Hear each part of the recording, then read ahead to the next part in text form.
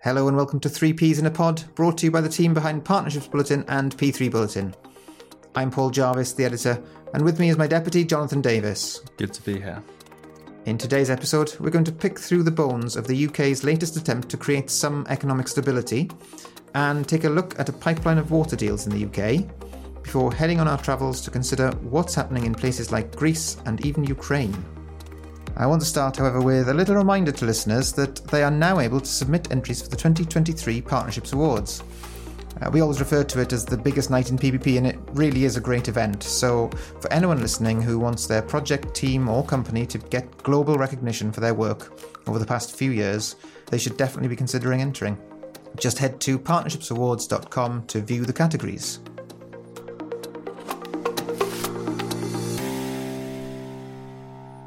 Now, on to the autumn statement. I think the interesting thing with the autumn statement was there was perhaps more in there than we expected from an infrastructure point of view. Jeremy Hunt, the Chancellor, really focused on infrastructure as a key plank of the government's growth agenda.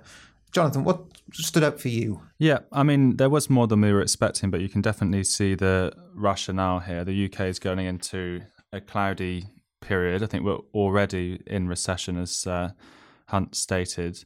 And spending public money wisely was the kind of key message that Jeremy was trying to put forward. And spending on infrastructure ticks all the right boxes on that front. It's obviously a stimulator, and big projects like Sizewell C can have a massive impact. So seeing that getting some backing was really good. We have seen successive governments do that, so it wasn't much of a surprise, but it's still very good to see it put front and centre. And that obviously involves private sector capital too, using the RAB model if it gets final approval, which he kind of hinted at. So it's a good statement for the industry. And also on the private sector side, Solvency II, we're seeing that kind of finally come to a close. So that's really important in getting that wealth of capital in there. But also we see some things like the levy on electric vehicles. That's another change in the industry. It's kind of moving electric vehicles from an alternative to more in the norm. So there's a lot to be said for infrastructure here. Yeah, I think it'll be interesting. The Solvency II announcement coming alongside, I think Sizewell C may not have been a kind of a coincidence, in that obviously the government's very keen to get a lot of investment into Sizewell. I think the current plan is 20% from EDF, 20% from the government, and the remainder from private sector capital. So if they can get institutional investors putting money towards it, I'm sure they'd be very happy to do that. And Solvency II is part of the way I think they're going to try and do that. Or the reform to Solvency II, I should say, is part of the way they're looking to do that. Yeah, the other sort of area of interest, you obviously mentioned electric vehicles. I think there's some sort of concern around that in terms of, is it resulting in making electric vehicles less attractive to buyers because they're no longer sort of getting some of the benefits. But I guess on the other hand, we're meant to be only being sold electric vehicles by 2030, so something's got to give at some point. And I think probably the bigger barrier at the moment is the actual infrastructure around EV charging. So we've still got a lot of work to go on that, and there wasn't really any talk of that in what Jeremy Hunt was saying. One area he did talk about on energy, though, was energy efficiency. And I think that's definitely an area where there's a lot of low-hanging fruit, really, around the country in terms of tackling existing buildings' energy output, or carbon output, I guess. And so he talked about the potential of setting up an energy efficiency task force, which I think could be really interesting. It may well benefit from lessons learned that we've seen in some parts of the country already. You know, London's LEAF, which has been running now for a number of years. Bristol's City Leak programme that's sort of getting up and running. I think they've shown really how public and private sectors can work together to bring more investment in. I guess the one issue on energy efficiency that was of perhaps some concern is that, you know, there was talk about how much money, I think 6 billion already planned for this Parliament, and sort of talked about 6 billion for next Parliament. I think, you know, promises of money in the future, particularly when you're looking at beyond the next 2 years and what we assume will be another election, towards the end of that time, I think, rather than immediately. Realistically, what promises they can make that can be kept beyond that time is interesting. And I was just listening on the radio this morning, in fact, Jeremy Hunt speaking the day after the autumn statement, talking to the Today programme, where he was actually talking about social care reform, and that's been pushed back by successive governments over the past 10 years and more. And he was pressed on, well, what gives you confidence that it'll come again? He said, well, it's something that the Conservatives are committed to. Therefore, if it's another Conservative government, I'm sure it'll get through. And you think, well, you could have said that at any point in the last 10 to 12 years. I think there's a interesting moment here, though, as well, where he kind of focused on devolution as well and increasing devolution around the UK. So who's going to be driving projects like Leaf and Meath in London is not centrally driven. So we could see who is pushing these projects forward change away from central government. That could have a really big effect. And also, I know it's kind of a topic that you're particularly interested in, but investment zones, that whole plan has changed. Who's going to be in charge there? They've moved to a whole different sector, right? Yes, yeah. So the idea with investment zones now appears to be that they're going to be linked to universities rather than just kind of being set up around the country, I guess, where people thought they would be a good idea. So now they have to be linked to universities. I think the perception is that there'll be fewer of them than were planned under the Liz Truss programme. Is that a good thing? Is that a bad thing? I'm not really sure whether investment zones were ever a great concept. I think we talked on a previous podcast about the fact that for investment zones to work, they have to be bringing in brand new money, not simply bringing money from one part of the country into a zone from another. So, yeah, I think there's some big questions there around how that looks going forward. And I think the devolution agenda, as you say, is going to be important in that. I think the problem and concern might be that actually these get left behind, parts of the country get left behind. Because if you've got a region that is well resourced and has a political focus and a political drive, such as whether it's West Yorkshire Combined Authority, whether it's Greater Manchester, or one of the new ones that Jeremy Hunt was talking about, there will be pockets that don't fit into those. So making sure that those don't get left behind is going to be quite important. And I think the government, alongside the energy efficiency stuff and its energy transition, there's also the levelling up agenda, which might be the third Prime Minister now that talks about levelling up as a concept, but it's still there. The question is, what does that look like for areas if they're not recipients of devolution? Yeah, because I think he vowed to match the Levelling Up Fund, didn't he, for the previous years, which is an important step. But there was a moment in the House of Commons where he defined the devolution for certain areas and then some area in the northeast. Kind of, don't want to say it's indicative, but is yet to be resolved. But it will be interesting to see how that unfolds, because some areas do need a central, not handout, but a way to influence the developments. And we've seen the success of that happening. And it's okay for Manchester or London to drive themselves because they've got such big economies. But how you manage that balance between central uplift and giving power down, that's going to be interesting to see. Yes, absolutely. And it comes back, doesn't it, to the age-old problem that we talk about a lot over many years, really, around it's all very well saying we want to, level up, or whatever the language might be, and we want to invest and build new. But realistically, if the land values aren't of significant interest to the private sector, then it comes back to, well, where's the money going to come from? It's got to come from the public sector. There's got to be some way of either incentivizing the private sector to come in through, parceling up land with more land they would like to have to use, or they have to find a way around it that maybe sees the public sector putting in some money so that it becomes less risky for the private sector.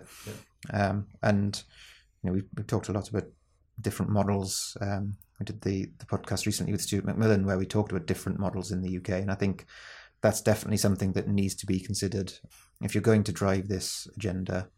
how you actually do that in practice in terms of getting things built and getting the money there to build it. As I say, it's all very well sitting back and saying, "Oh, we'll let the local devolution authority decide," but realistically, they're not going to have the financial clout to do that in all cases. Yeah, definitely. And just on kind of these new models, we've seen a lot in the UK on DPC. We've seen a lot of projects actually kind of progressing this kind of week. It's something I know you follow really closely. So can you give us like an update on what's been happening? Because it is one of the UK's most promising pipelines. It is, yes. So DPC, just a reminder, direct procurement for customers. It's the programme that the water sector has been pursuing, or being forced to pursue, I guess, to a certain extent by the regulator Ofwat. But yeah, the last, I guess, month, 2 months, we've seen quite a lot of progress there. So clearly the early work that's been going on in the background has sort of come to fruition, and it's starting to come to fruition. So yeah, we've seen 2 more projects progressing, with a second market engagement for Southern Waters project and a PIN being released for the Welsh Water Scheme as well. Those projects are sort of in the few $100 million bracket, so I think there'll be plenty of people who are looking at those and recognise and understand the kind of the model. It's very similar to a PPP that many people would be used to doing in the UK. But I think most notably, perhaps, we've had the publication of the shortlist for the very first DPC in the programme, which is United Utilities' £1 billion plus Haweswater Aqueduct Resilient Programme, or HARP. And the good news there is that they've got 3 bidders on that project. I think there was some concern that the size of the project for the first one in this pipeline might put bidders off. And in fact, I know, having spoken to a few different people, they have said, yeah, interesting looking programme. We're not bidding for HARP because it's too big. So the fact that they got 3 quite good large consortiums interested is definitely a big plus point, I think. And I'm sure Ofwat and the whole team behind that are really pleased with that. I guess the one question mark over it, perhaps not surprising, but there are not that many UK investors in those teams. We've got Equitix, which is in a team with Strabag, but really apart from that, it's being dominated, as we said in the announcement, by the big Spanish firms. So the likes of Acciona, FCC, Dragados are all there, alongside some of the other big international players like WeBuild, which has an Italian background, and SNC-Lavalin. So what do you think about that sort of international flavour? It's an interesting thing to note. I mean, it is in the background of it being a success. Like you say, 3 teams, whoever they are, you get that competitive tension to really make this project a success. And as the first one, is something to really be praised. It is notable that it's Spanish teams, but they are the really big players on the global scale who can do these really large projects. But kind of harping back to what Jeremy Hunt was saying, it's good for the UK as a whole, because there was question marks around kind of the international appeal of investing in the UK at the moment. And this is definitely, a point for Team UK in that direction. You've got an international team of players willing to get involved in our projects, which is fantastic. But as you mentioned before, we just spoke to Stuart McMillan from Burgess Salmon, who kind of laid out the landscape of all the different models in the UK. And this progression is really good. It just shows that there's lots of different strings to the UK's bow in terms of private investment. And you've got the mutual investment model that recently reached financial close on the schools in Wales. We've got lots of regeneration. It does feel like there's something of a revival going on, and it's not the single model that we've seen before, but this kind of diversified nature of different ways of doing things being tried, and also in this case actually being received successfully by the market. Yeah, that's true. And I think I had a conversation with someone just before the autumn statement, actually, where they were sort of saying slightly in a slightly exasperated way, why doesn't the government just come along and say, well, let's do a sort of privately financed program where you make it clear that the private finance is additional to the public money going in. And yeah, in a perfect world, we would like to see that, and we see that in other countries, and it's packaged well and it's advertised to the public well. That's not the UK's history. So I think we just have to accept that politically that's not what we're going to see. But what we are going to see are these kind of different approaches coming out, and the sort of the private finance model almost leaking through into other sectors. So we brought up pipelines and leaking in a piece about not a good mix about water. And I guess just one other thing, going back to Jeremy Hunt as well, is there was no mention of the priority list that was published back when Kwasi Kwarteng had his stab at being Chancellor. But I'm not sure that that's necessarily a bad thing or a negative thing. I think, when you looked at that priority list, a lot of them were simply projects that were in procurement or in progress and on the way, through the system. Things like Sizewell C, East West Rail, HS2, they were all mentioned in this sort of priority list. And you think, well, okay, we've known about those. What makes them more of a priority now that they're just in this list? Just to kind of, I guess, round up on Jeremy Hunt's talk, I think, it's not the end of the world that there was no kind of mention of this priority list. I think it's perhaps indicative of the fact that, that was never perhaps something that the industry saw as particularly important anyway.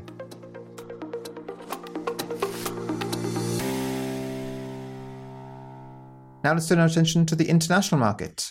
Jonathan, you have been doing a bit of globetrotting and taking a close look at the Greek market lately. Yeah, there's a couple of interesting signifiers going on outside of the UK and inside of Europe. In Greece, we've got a really fascinating market, really taking the first steps to solidify and scale up. We've got next week, which is on the 24th of November, a roadshow by the Greek government and also its advisors. And they're preparing or actively procuring 50 projects. That's multi-billions of pipeline, which is up for grabs. And it's in multiple sectors. You've got universities, roads, healthcare, irrigation, metros. It's huge. And this drive really comes right from the top of the Greek government. It's put really experienced advisors from some of the big four and, as I said, the EBRD to try and attract foreign investment. And they're really keen on that note, on foreign investment. It's such a big pipeline. They really need it. And the expertise also that the international market can supply is essential in delivering it. And they've got it's an interesting point. I've written an article about this, so I hope some people go and read it. But they've got lots of unique elements to their PPP landscape. At the same time, as you would associate with Greece, you've got some fascinating archaeological limitations. It's not difficult to imagine bumping into a Temple of Apollo when you're trying to build a metro. But at the same time, going in their favour, they've got this ability to blend EU money into their projects, which makes the bankability a lot more accessible. So it's really one to watch. And I really think that it could become a centre of gravity for the PPP industry in Europe. And it's a fresh look. And as I said, it comes right from the top. So it's going to be interesting to see how this plays out. Yeah, absolutely. And there are not many places in the world really where you can say there's a clear pipeline of 50 projects that are up for grabs. And again, actually going back to the point earlier about international investors, I think, Greece has a good number of local construction players who, have historically won quite a few PPP projects in their own country. But I think that level of capacity will require more investors and more construction companies to come in and help with that work. So I wouldn't be surprised to see more international investors coming across and looking at that market. Definitely. And as you said, it has been kind of domestically dominated in the past. They have done PPPs before. And one of the things that when I spoke to some of the advisors mentioned that you're going to need that local and international approach to the consortiums that are bidding this, because it is a very local market. But they need this scaling up, as I said before. So it's definitely a curiosity, but hopefully going to be a very, very big new vein for projects. Yes, which would be really good to see in Europe. And also, I think you've been having a little look at Ukraine, which is perhaps somewhere where people wouldn't initially think of as a new market right now. Yeah, absolutely. And that comes from some signals that the Ukrainian government has actually been putting out recently. earlier this week, they signed a memorandum with BlackRock, the American investment giant, to help create a platform and to help really corral private investment into its future infrastructure. Because, fingers crossed, one day, sooner rather than later, we're going to be needing to help Ukraine get back on its feet and rebuild the infrastructure that the illegal war sparked by Russia is really destroying on a daily basis. And that tally of the need for, in dollars terms, is already at over $750 billion worth of infrastructure that's going to need to be built.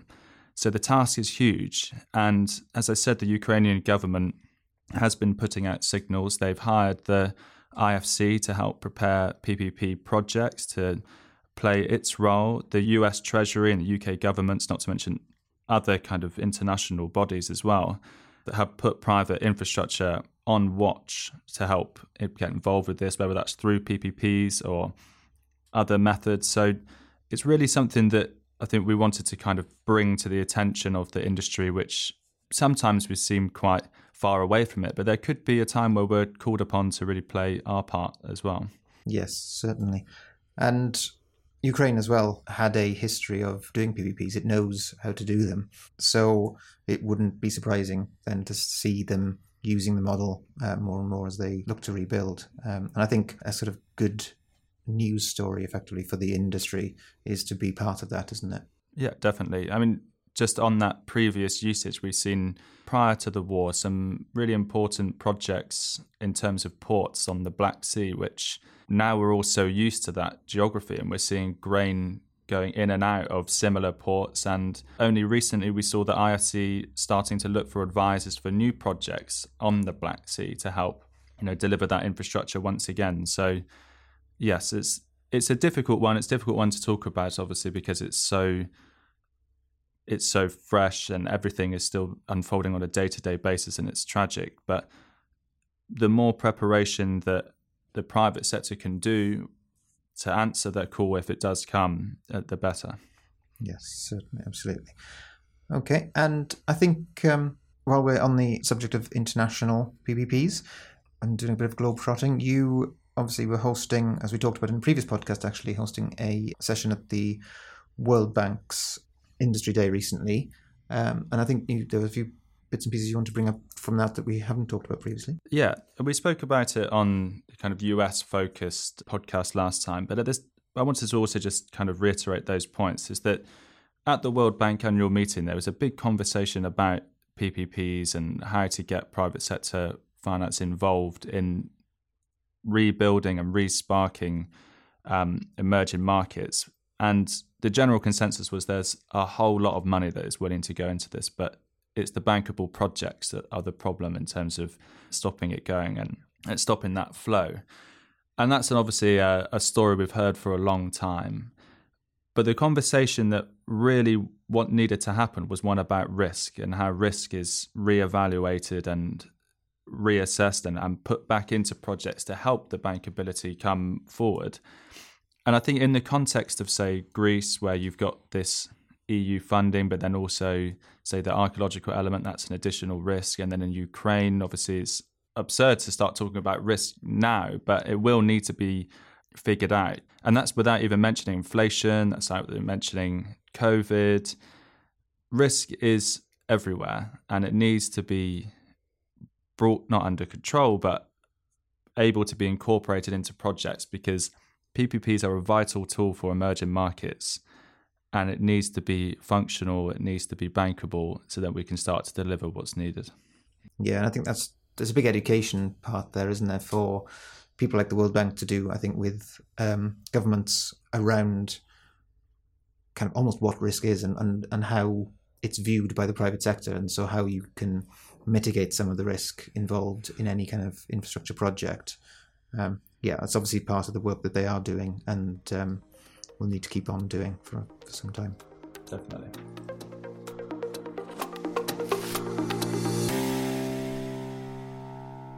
Now, I've had that uneasy feeling again, which can only mean one thing. Our resident Snoop Hackett P. Dealsworth is back in the room to unearth some of the more unusual bits of news from the PPP industry. Hello again, Hackett. You're looking a bit worried today. Is something the matter? Well, as you know, Paul, I'm not one to get in a fluster, but I've been hearing some pretty scary things about the UK infrastructure market of late. Oh dear, what now? Well, I've been reading a few things about how the UK government has been reviewing everything. It's all up for grabs, even Sizewell C. Nothing is safe. Did you miss the autumn statement, Hackett? Possibly, yeah. Well, let me bring you up to speed. So, the good news is that Jeremy Hunt backed Sizewell C, along with some other projects such as East West Rail, which we've just been talking about on the podcast. But more than that, what I've been told is that current Prime Minister Rishi Sunak is just as much behind Sizewell C as Boris Johnson was. And he's in fact keen to use it as a launchpad to develop a sort of a whole programme, really, of nuclear power projects, which I think really beds in Sizewell C as perhaps the first of many. So has that eased your concerns? Somewhat, yes. Thanks, Gov. Does that mean Crossrail 2 and the plans for the Great British Railways are safe then? Hang on there, let's not get ahead of ourselves. This is a bit of a complicated area, really.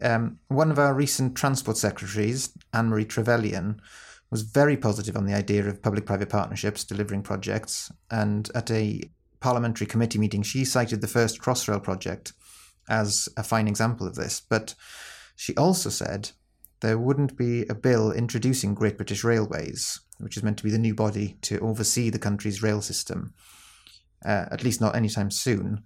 And then, of course, Transport for London really has no money for new projects, so the chances of something like Crossrail 2 getting off the ground seem fairly slim at the moment. And indeed, it wasn't mentioned by Hunt in his autumn statement, so it's all a bit unclear, really. No change there then. Speaking of the British government, I noticed there's still no thought of using any sort of PPP model to help dig us out of our current financial hole. No, I think anyone waiting for an announcement will be left disappointed for some time to come. Yeah, well, one source has suggested the UK has become quite good at the DBF model. Really? I've seen one or two tenders for design-build finance projects recently, but I'd hardly say it's become a rush of deals. Oh, no, sorry. This is a different kind of DBF. Oh, yes, what's that? Design, build and F off. Ah, I see.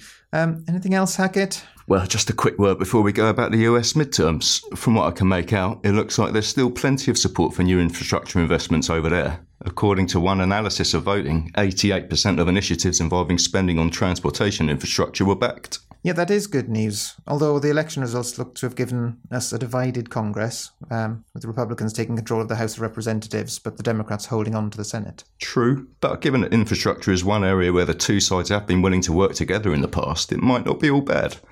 And don't forget, the Bipartisan Infrastructure Act and the Inflation Reduction Act have already been passed by Congress, so there may not actually be much more work to do for the federal government. That's a good point. And actually, if listeners want to find out a bit more about the impact of the midterms, we've got an analysis piece on this on the P3 Bulletin website, and that goes into this in a lot more detail. Well, that's it for this episode. Thank you, Dealsworth. Thanks, Paul. Thanks, Jonathan. Thank you. And don't forget to head to partnershipsawards.com to put in your entry for 2023.